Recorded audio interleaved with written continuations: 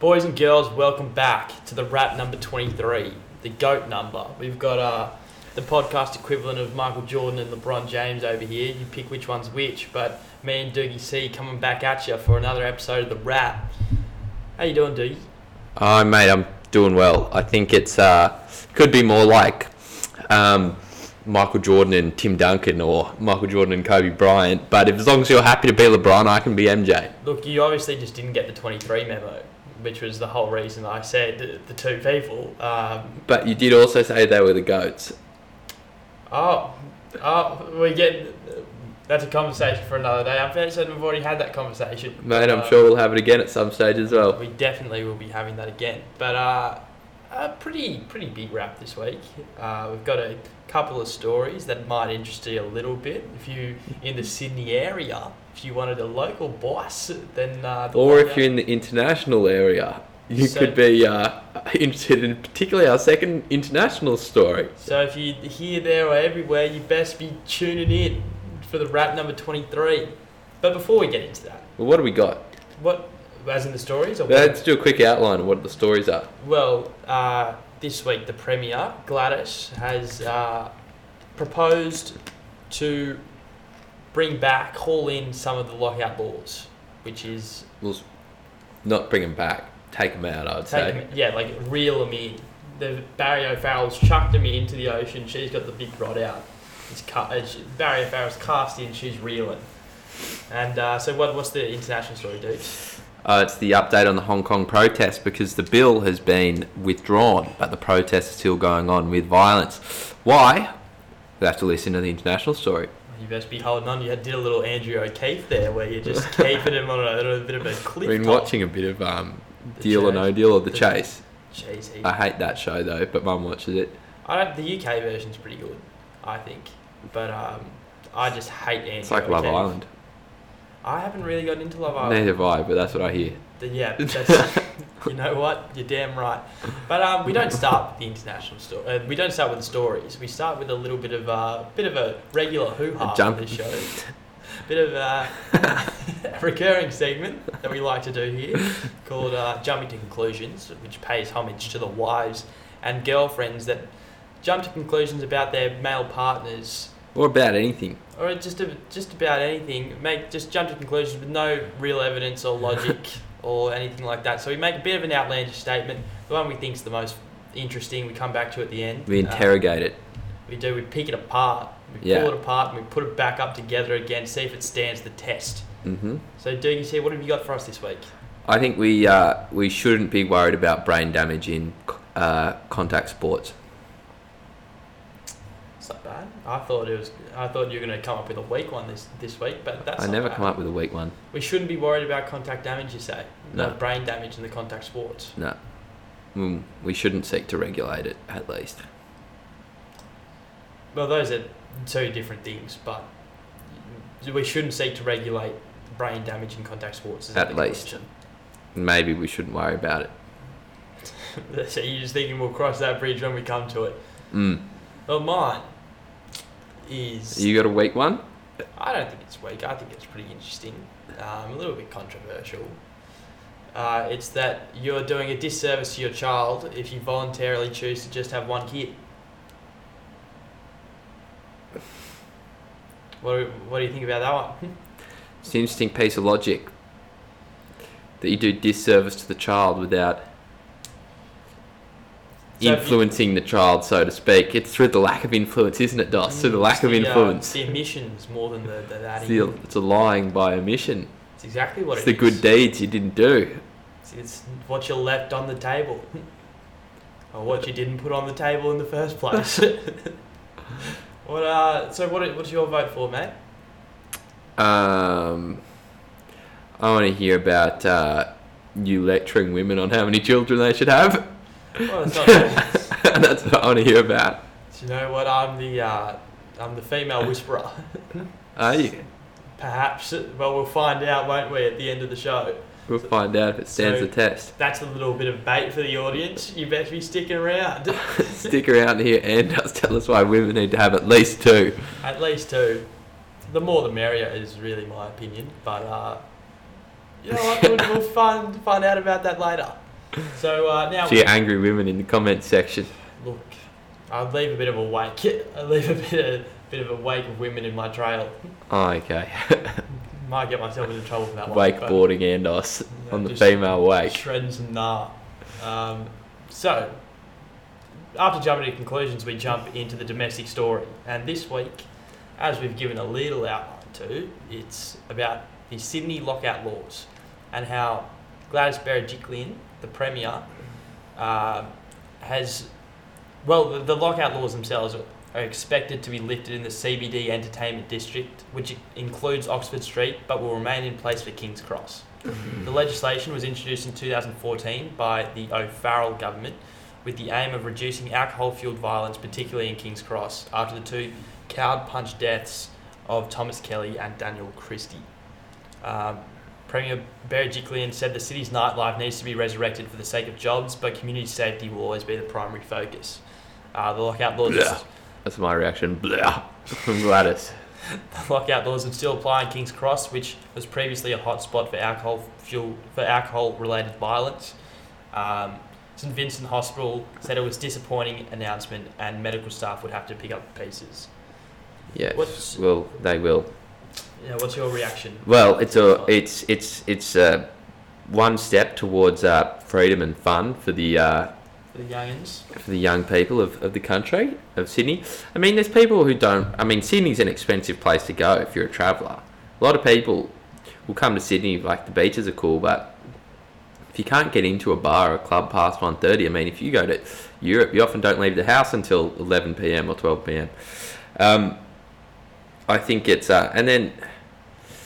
Yeah, I'm not a big fan. Never was a big fan of the lockout laws. I mean, if community safety is really the number one priority, and this is even what linked to my conclusion to some extent, if community safety is the number one priority, what we should do first is we should ban cars. We should ban going outside. We should ban coming into contact with anybody who might potentially have a germ that could infect you. I mean, when you go out on the town and you choose, and you're in areas where people are drinking, you run a risk that someone is going to, be under the influence and do something bad. You run that. It's a very small risk, and we should aim to minimise the risk if we can, but it's a risk we should let people take if they want to. And I mean, this is some bro science statistics, but I had some understanding that a lot of the violence, even though it wasn't in King's Cross now, is just outside the area that it was banned. I mean, particularly towards the Star Casino, because the Star Casino was open the whole time. And then I even heard that here's a strange one. I heard that a big reason for the ban was in King's Cross was so they could develop some high rises. And so then, which wouldn't surprise me. Would not surprise me one bit, especially considering it's very, very suspicious that the Star Casino got a bit of an exemption. Yeah. Yeah. Yeah. It also, I feel as if it doesn't really protect the community and the people that are going out, because instead of having the drunk people who might be prone to violence in a place that can be like a little bit more regulated, which is inside the club, or just in a place where they can have more fun, you just get them agitated when they're not allowed in, and you have these drunk people on the street instead. And so instead they just all flock to Pyrmont, to the Star Casino, and either there's more violence there, or they just go in and spend their money there. Yeah, well, I think I also think the St Vincent's Hospital people are going to have to. They're probably going to have an uptake in work, and I mean they're getting paid by the public, and I guess it eventually will work its way out. More money being spent on nights out, but it might also get people in. If there is violence, they might get people in critical conditions and stuff like that, which would suck. But I mean, the ideal is that you have private insurance. You can go out and not make other people pay for it. But I don't know. That's a tough one. But at the end of the day, you can't hold your own life ransom to a public health system implemented by the government, I think. Also, I was going to say one other thing. Oh, yeah, look, it's going to result in more drinking, more drugs, a lot of stuff probably, which if you know the channel, might find a few libertarians on here, and I won't mind seeing people going back to their place at 9 a.m. on a Sunday morning after McDonald's, feeling a bit wiggly. I think that'll be a bit of a sight on Oxford Street, but to be fair, there are already quite a few sites on Oxford Street. There are quite a few sites. Occasionally been a site on Oxford Street. Andy, you've just turned 18, so you have no experience. Well, I have been on Oxford Street on a Saturday night, the night of my 18th birthday, and there's some sights to behold, I would say. A few scenes. I'm sure that one day I'll be one of those sites, following the footsteps of Dougal Cameron. Well, potentially, but it's not something to brag about, but I think that's fine. I think people should be able to enjoy their nights and choose to live how they like, and if that's what you love to do, then go and do it, assuming you're not hurting anybody else, and that's a kind of essential issue on this. But if Gladys really does want to care about jobs and stuff, it's not like the specific area. I guess like King's Cross area today is pretty dead for nightlife. It seems strange that they would keep the ban there, considering, I mean, there might be some sentimental value for the cross, but it hasn't got a lot of real nightlife value at this point. Yeah, well, even someone like me, so when the lockout laws came into place in 2014, how old were you? I was 13, and then you just hear that and you go, I don't ever really want to go there, because it's just got a stigma around it that it's just a bit of a den for violence. Not very good people will go there, even though that's probably like not true on the most part. It just seems like the spot where you're more likely to get punched. So personally, I don't really have an interest in going into King's Cross, but yeah, it does seem like it's not an area that I would want to be there, which is a choice that I'd make on the basis of my safety, especially as someone who I would say is a little bit more likely to get punched. You? Yeah, I'd say so. Head for it. Head for it, mouth for it. Stealing your girl for it. All right. So I think that's it's a yes for lockout laws. It's a good one, but didn't quite go far enough. I'm going to give Barry a beta male of the week, because there was a lot of social pressure on him. He just totally caved to it, and it was a silly thing to do, in my opinion. Yeah, a bit of a knee-jerk reaction. A bit of a knee-jerk reaction, a bit of a plug at the heartstrings when you really didn't need to. If you want to address the violence, I feel as if you address, just binge drinking rather than like the clubs themselves. But it's not even that. I mean, people. I just think people need to be responsible for themselves, and that's it. But anyway, Barry beta male nomination. Barry beta male. Barry the beta male. International story. It's an update on the Hong Kong protests. The reason why we need to have the update is because the protests originally started for this so-called China extradition bill, which would allow, which was the law that was getting debated in the Hong Kong Parliament, which would have allowed people who are accused of crimes in Hong Kong to be, I think, extradited and tried in China. And people have a lot of worries about the Chinese legal system, its transparency, elements of corruption. So people much preferred to be tried in Hong Kong because it had a tradition of British. It has a tradition of the British legal system, like transparency, rule of law, etc. And I don't know the nitty gritty of it, but that's what they wanted. That's how the protest started. Yeah, generally the British system is what you want for a legal British common law. British common law. And anyway, so that's how the protest started. Now, on Wednesday, so it was on Wednesday of last week that was not only suspended, which it had been since the protests began, but it was withdrawn. And that was one of the protesters. That was the demand of the initial protesters. Now, those demands have since expanded into 5, and since the other 4 have not been acted upon, the protests are still happening. And Sunday was one of the biggest protests so far.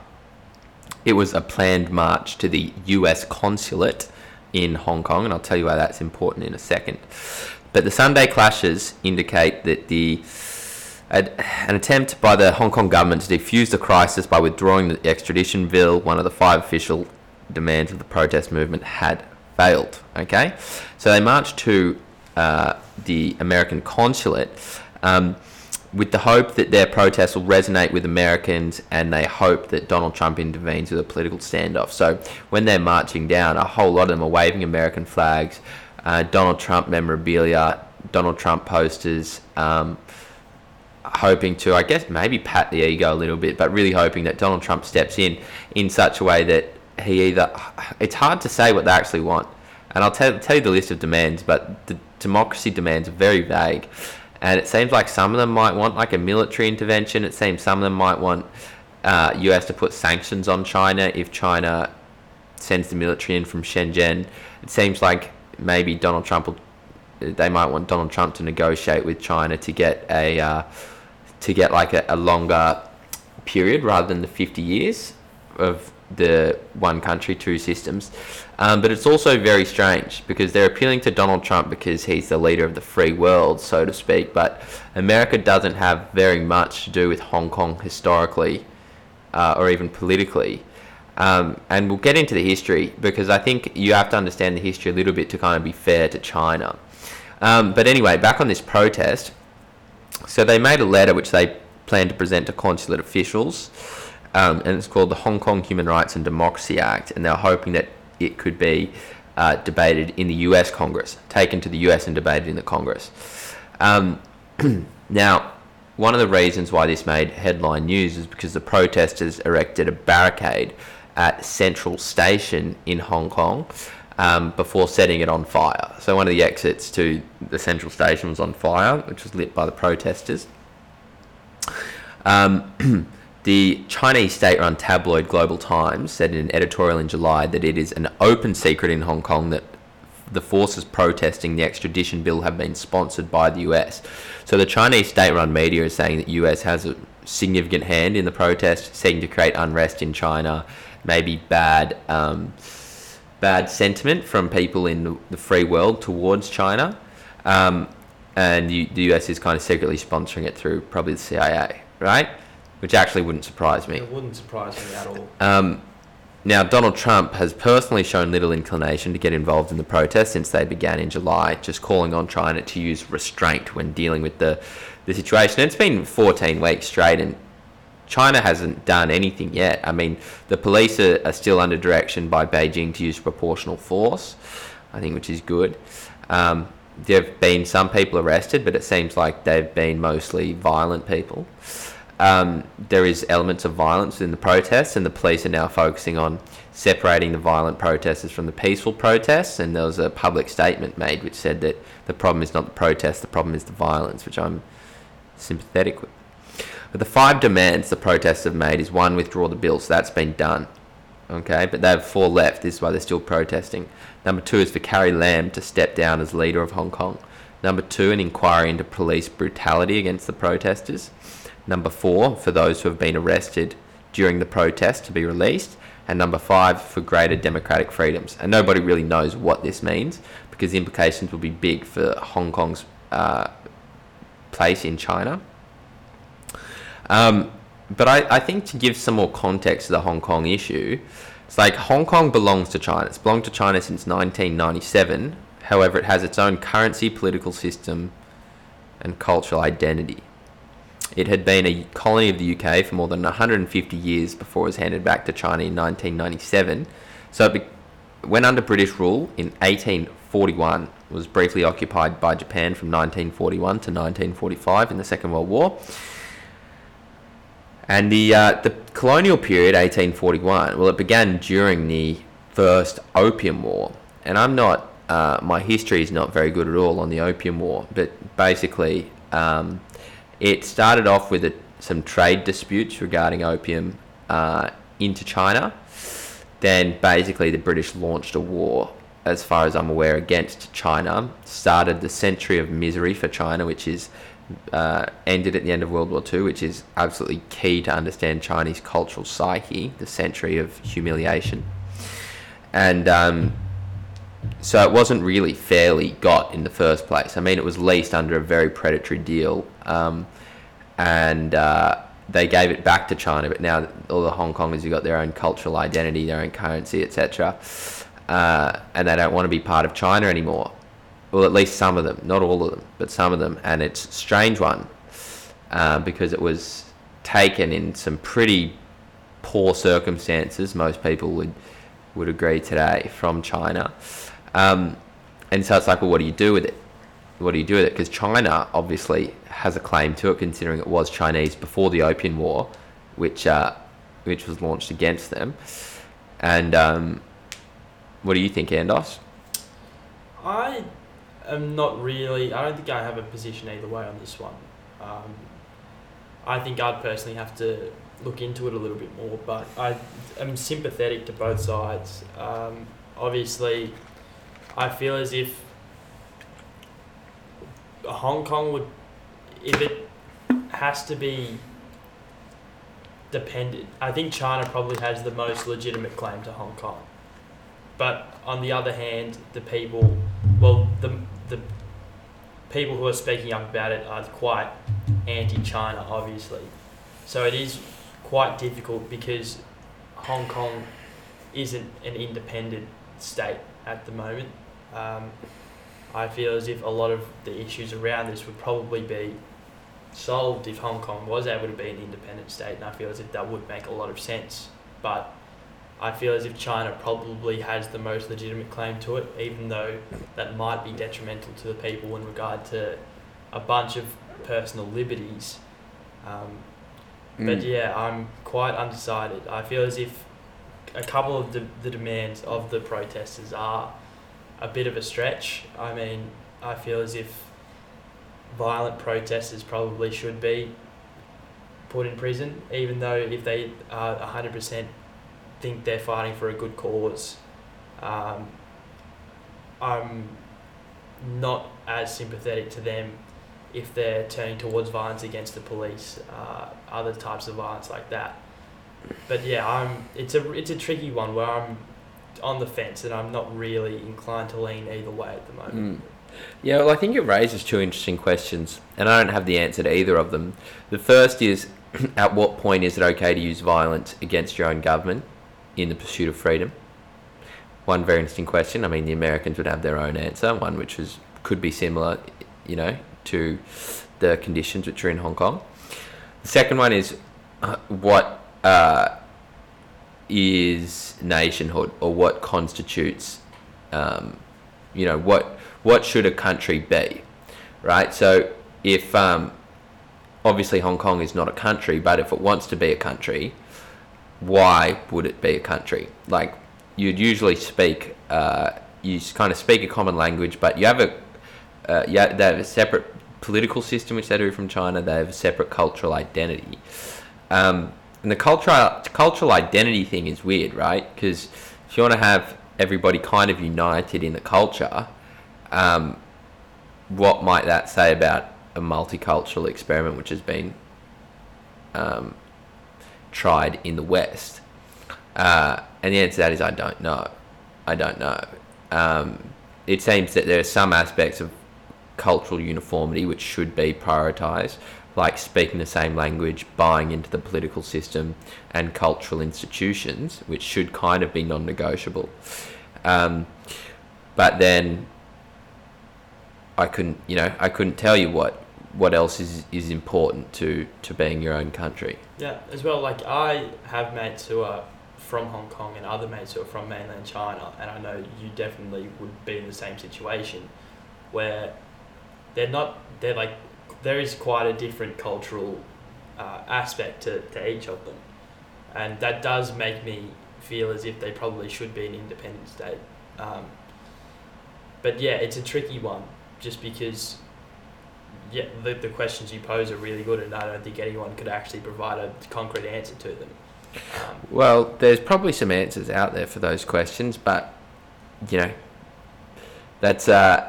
that's a question we'll be able to answer when we can quit our part-time jobs and go and do this full-time. We can go we can just raise the questions for the time being. You can raise the questions and leave you hanging. All right, I think that wraps up. Wraps up Hong Kong. Do we have any beta mails from?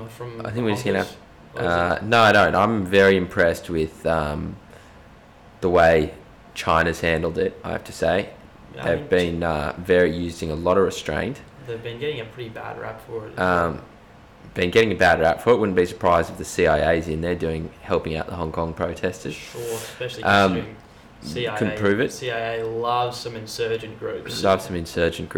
If they're willing to fund Al Qaeda, they might be willing to fund the Hong Kong student protests. They love that. It'd be a new endeavour for them, branching away from the Middle East, branching away from South America, and now into honkers.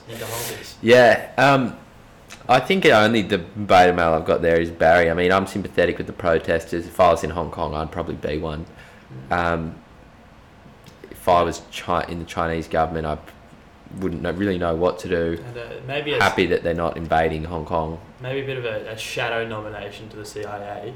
Nomination. We can't prove it, but they're definitely in the shadow realm doing some serious dirties. I can appreciate that. Shadow nomination to CIA, but winner out in front. I think the winner out in front has to be Barry. He probably hasn't spent a lot of his time at the front of the race. He gets an award though for the first time in a while.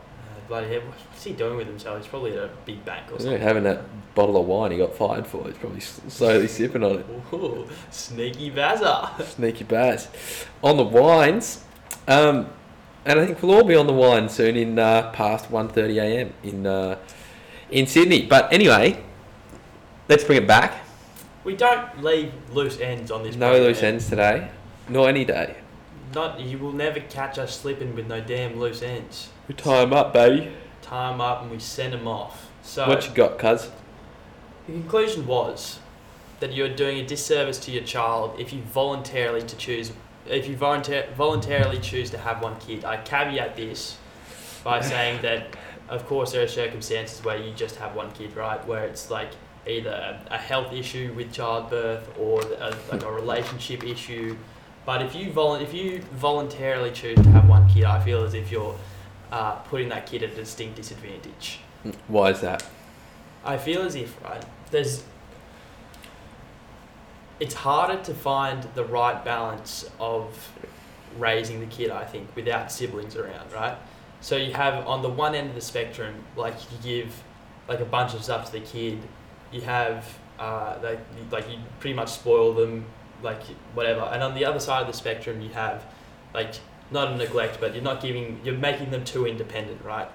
And when you have the other, like at least another kid or other kids around them, I feel as if they're building a bond. They build a bond, especially in the ages from like 0 to 5 and then onwards when they're not at school and they're at home and they're sort of just figuring out what to do with themselves. When you have the other people around them who are in the same situation and the same condition as them, I feel as if that just creates so much better qualities in them. You have independence, right? You build up, but you're like not just completely independent where you feel as if you can't go to anyone or anything, or you can't have like these shared experiences.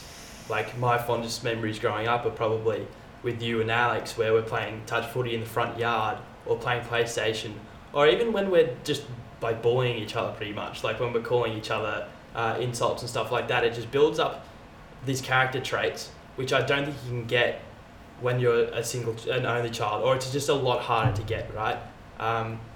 I feel as if with that, just the benefits you get from having the siblings around is something that can't really be simulated or like put in place artificially. I feel as if the bond you have with siblings is just so much more powerful than what you have with other people, just mostly because you spend so much time with them and you're all just share these common experiences, which means that if you do not have more than one kid, you're doing a disservice to that kid. Well, there's probably something to say for that the kid is worse off without sibling, whether the parent who chooses not to have the child should it be held against them is a question.